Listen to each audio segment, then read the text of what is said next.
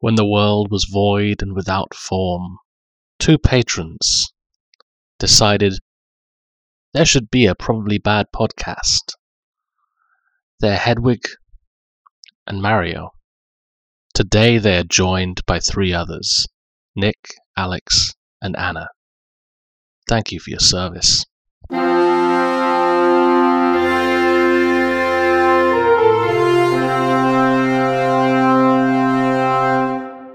Hello, and welcome to the Probably Bad podcast, a podcast which is definitely bad. I'm Pencil. I'm Paper. Today's Probably Bad RPG idea is play in real time. So my immediate thought is murder mysteries. Yeah. I guess LARP is ultimately playing in real time, to some extent. True.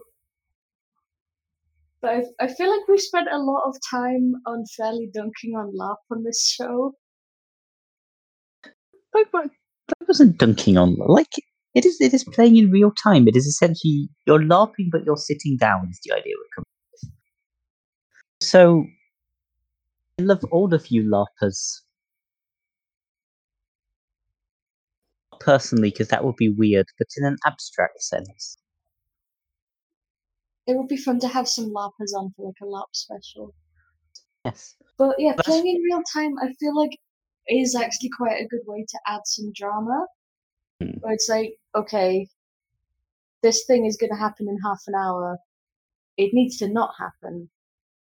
Yeah, like you could definitely do like a survival horror game where it is whatever terrible thing is going to break in to the base within the next however long, and you need to escape before then. No, a friend of mine did.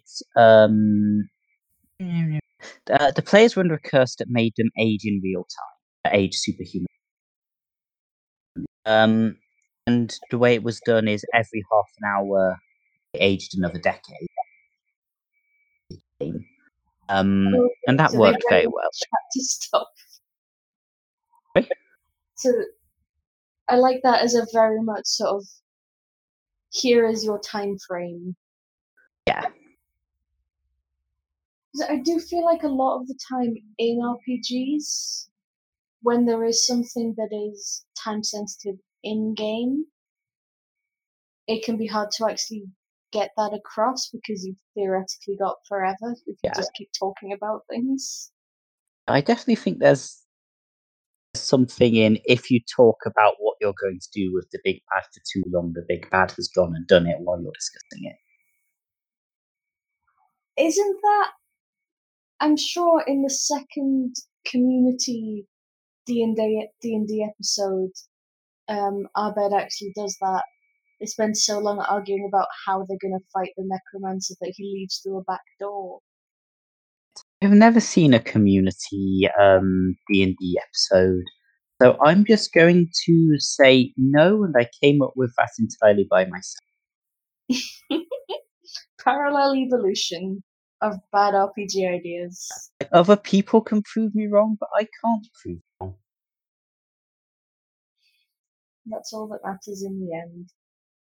Yeah, I definitely think with horror, it works very well in a sense of this is how long you have before you are consumed by the curse or the things have broken in or what have you.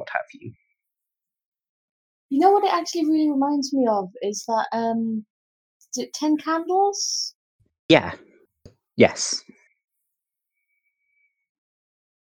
Yeah.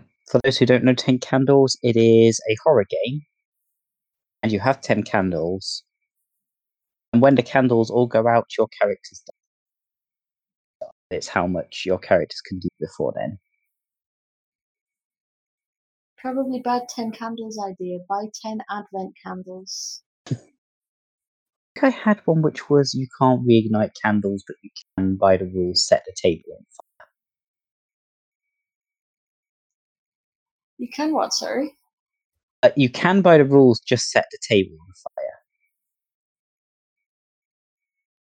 What is a fire but a large candle?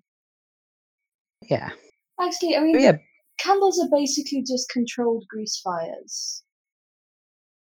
So could you make an uncontrolled grease fire and say that you've got until that burns itself out? You've got until candle. your house finishes burning to the ground to finish the RPG. But we're moving away from set your house on fire. Coward. Yeah, I definitely also think, yeah, there's like... I actually really think it would be a good idea in a lot of RPGs to have... This is how long you can plan things once the action starts. And after that, bad guys will start doing things because you're just sitting there discussing what to do.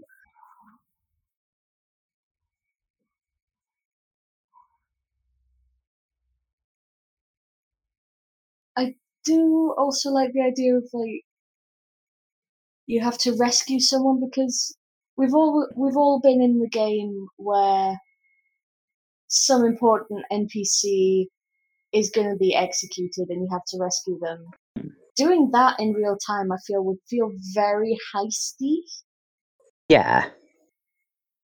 Yeah, I really like that. Just, yeah, you have 3 hours before friendly wizard man is executed, and you need to get him out before then.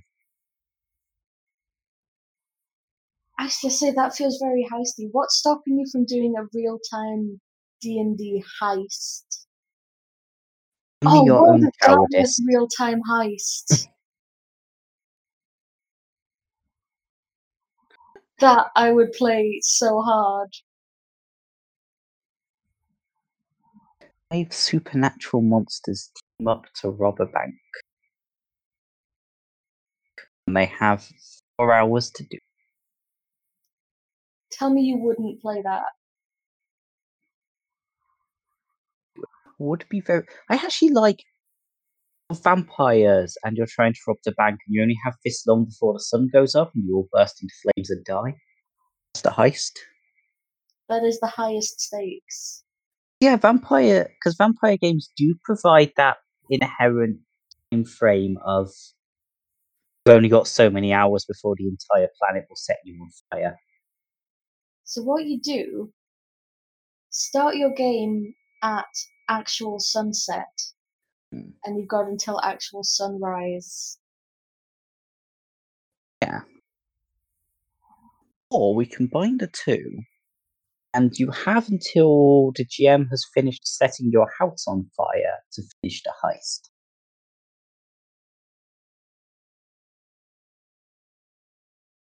The GM is just splashing gasoline around you, and it's like, hey, quick, hurry up with what powers you're going to use. But I feel like mine would be a better sleepover. Yeah. Not enough D&D sleepovers. When this is over, we should get our group together and have a D&D sleepover. Never actually been in a sleepover. But assume it involves D&D and vampires. It does if you do it right. Everything involves D&D and vampires if you do it right. True. Yeah, I mean, yeah, I think obviously playing a whole campaign in real time might get a bit difficult. Especially the travelling sections. Like, I feel like, yeah, for things like heists or attacks or other high stakes situations, real time it works very well for adding tension. Oh no, this was a good RPG idea the whole time. We did burn the house down to provide tension. That works enough. It's a bad idea. A similar one with like werewolves, where it's like there's this long until the moon comes up, and then you have to do things before you ruin the heist because you're now a feral wolf monster. It's like What extreme did it? heist. So you start off at like noon. You have until nightfall to do your werewolf game, because then you become werewolves. And then once night falls, you start your vampire game. You have until sunrise to stop the werewolves who are now rampaging through the city. You just alternate between those two games and never do anything else. Whenever it's daytime, you're playing a werewolf game, and whether it's nighttime, you're playing a vampire game. That's your life from now on. Makes sense to me. So we move I feel on that's to the questions. I feel that's the bad idea. So let's move on to questions.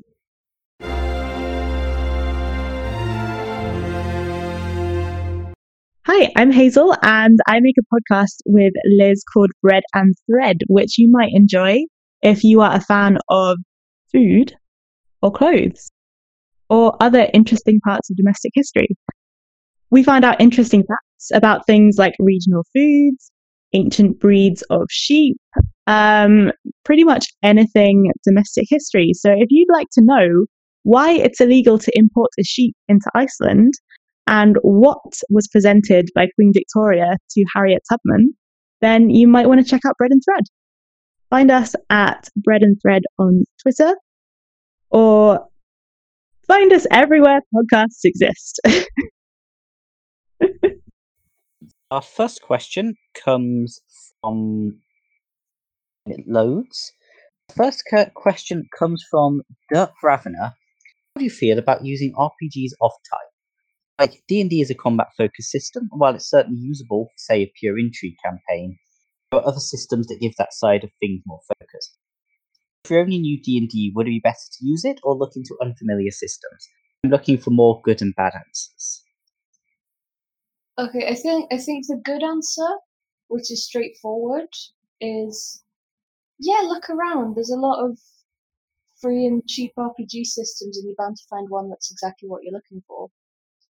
Yeah. A non-good answer is to use 10 candles for all of them, so whatever game you're doing after your candles go out, your characters instantly die. Use Call of Cthulhu for a game about toddlers going to the zoo. Actually, I'd like to have Call of Cthulhu as a game for toddlers represent the fact that toddlers are in a world full of giant, powerful, incomprehensible things that keep performing like casually evil acts, like not letting them eat an entire box of ice cream. Oh no, accidental good idea. Call of Cthulhu, but you're a toddler and your parents are Cthulhu. But actual idea, like I think that D&D. I don't like D&D for intrigue campaigns. Just feel it's very clunky. I think with D&D, it's definitely a good idea to look for other campaigns if you're not focusing on that much the systems. Yeah, I've definitely used D&D for intrigue, but at a certain point, the game basically wants you to fight. Yeah, like a lot of the powers that deal with like Charm Person is essentially a roundest social interaction spell. A lot of the other social spells are similar, and a lot of divination spells are get round this investigation spell. Anyway, so bad ideas. Try doing it not in an RPG system at all. Instead of using D&D, use dominoes. Dominoes could be quite a fun replacement for dice rolls. Could. I think the problem is, I say problem, a lot of RPG systems are made with the idea that you can do like quite different things with them. I mean, look at Fate. Fate is basically, here's some vague mechanics to hang whatever you fancy around. I feel like you've got to go for the smaller, more niche RPGs to do something really off type. Like, you couldn't really do political intrigue with Happiest Apocalypse on Earth. Challenge accepted, but yeah. Which is basically... How would you describe Happiest Apocalypse on Earth now that I think about it? Or Disneyland, is sentient and evil. and you're the employees, and you need to stop Disneyland eating the customers. I mean, I'm sure there's someone out there that could do a really good political intrigue game involving death and destruction at Disneyland, but it's not us. I think the sort of thing is, you can theoretically play any game in any system, just that sometimes the system will be working against you. I think, intrigue games in D&D are the system is working against you. Like, you can do it, it's not what the system's designed for. And yeah, I can't think of any intrigue games off the top of my head, but I would definitely look around and yeah.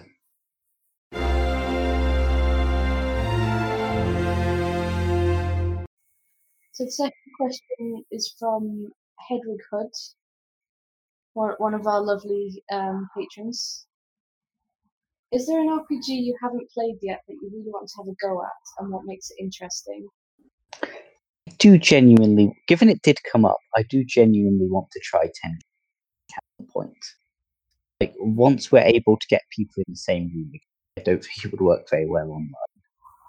That's what we play when we have our RPG sleepover.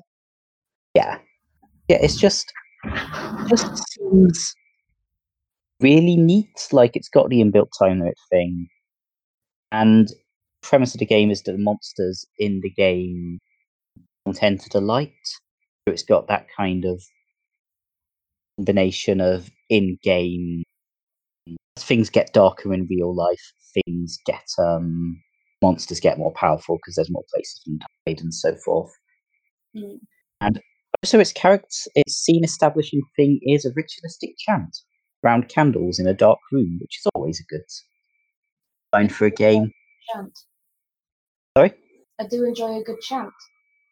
Yeah, that's a game I would like to play, and the other game I've been looking for an excuse to play is Unknown Armies, which is a game where you are assorted miscreants who have learnt about the supernatural world. It has a really unique supernatural world, and it also has a combat system which starts with a long discussion on how to avoid combat, because combat is boring and your characters shouldn't be doing it unless they have to. It also has the only sanity mechanic I've ever seen in an RPG that isn't utterly terrible. That is a fun bonus. Yeah, so yes, those are two games that I would like to try at some point. I think I do want to try Call of Cthulhu, just because I'm very into the whole cosmic horror aesthetic. Even though I know that there are terrible things about the way it handles sanity, and also obviously the man what made Cthulhu. Yeah. HP Hatecraft. Hatsune P. Lovecraft. I've been informed by our producer that HP Lovecraft is Hatsune P. Lovecraft. The other one I really want Facts on our podcast are true. The other one I really want to try is actually one that one of the followers on the Probably Bad RPG Idea blog made, called Shotguns and Socialites, which seems kind of, from what I've seen, seems steampunk adjacent, and also like very critical of the gig economy. Which, I mean, if you think about your early levels in a lot of D&D games, you basically are just doing gig economy. So I definitely want to give that a go at some point. Yeah. I hope you enjoyed that honest and straightforward answer to your question, and I'm sorry about that. Yeah, I mean, ask a sincere question, get a sincere answer.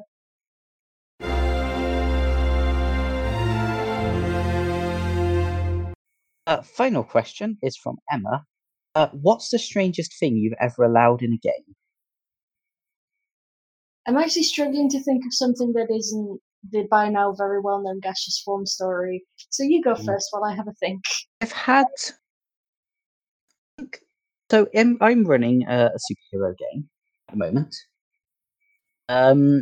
One of the characters in the game, made a deal with the devil. It's like, okay, fair enough. Got out of that.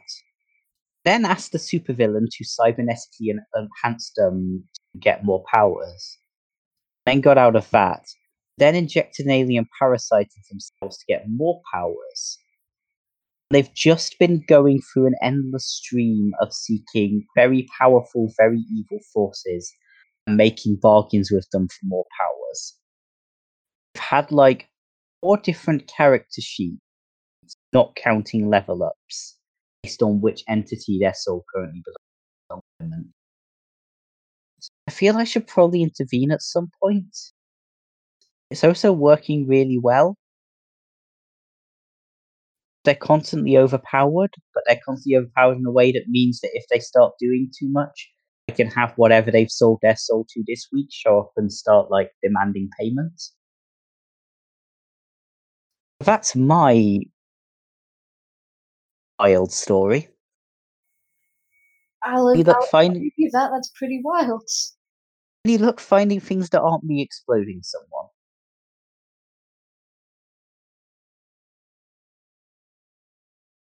As of that campaign, a good 2/3 of the party at one point were all enslaved to different like villains. One had the various soul bargains, one of them replaced by an evil clone, and one was transforming into an alien invader. Sure. All independently of each other. The superhero campaign is going well. I think I don't know if this reflects on me or my players. I haven't had anything that wild, I don't think. They need to up the ante. At one point we had 3 different player characters gradually goleming over various magical items. But that was more me trying to stop them using the MacGuffins rather than something that I was just allowing. Yeah, looking back, like I think the issue is a lot of the games that we've ran have been wacky enough that like allowing isn't really quite the right word. Yeah, I think I think my games maybe just have a base level that makes not a lot of stuff actually that weird. To be fair, like I do remember when we did play the Happiest Apocalypse on Earth, I was willing to allow your characters to see the vampires and then just leave, let them like eat the park, which I feel is like fits under like allowing, if not really that wildly weird. Just love it because it's but that's another one that you were running. Yeah, I think the lesson is that shame. My games don't get wacky enough. Next time I'm a player in one of your campaigns, I will like hide gophers to myself, in and out of character.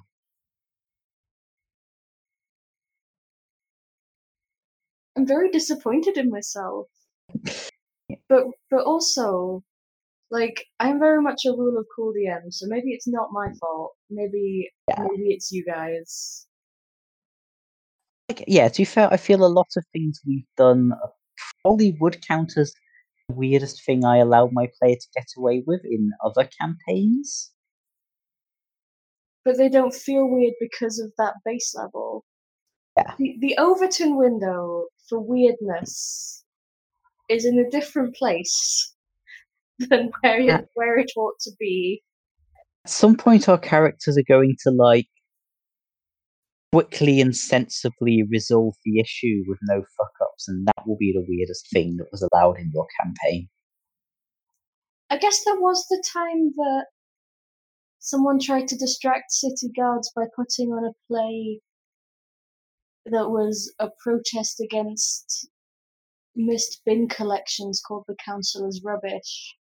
Yeah, fuck, that did And happen. Fred was dressed as a bee for some reason. I remember that because that was when my sound wasn't working properly, so I just kept getting like random snippets of people discussing rehearsals. Yeah. This entire campaign of putting on this play. I did enjoy that campaign. I have been Was it- told by one person who was in that campaign, not Pencil, that it was the best campaign they've been in. Not meaning to brag. But now I have an audience. Never had a chance to brag to 100 people before. So I'd like to send in any of your flexes for us to brag to 100 people. Patreon goal, maybe. New Patreon goal: if we hit 20 patrons, we'll just flex. 20 patrons, and it's just a blog of us listing every achievement made in our lives.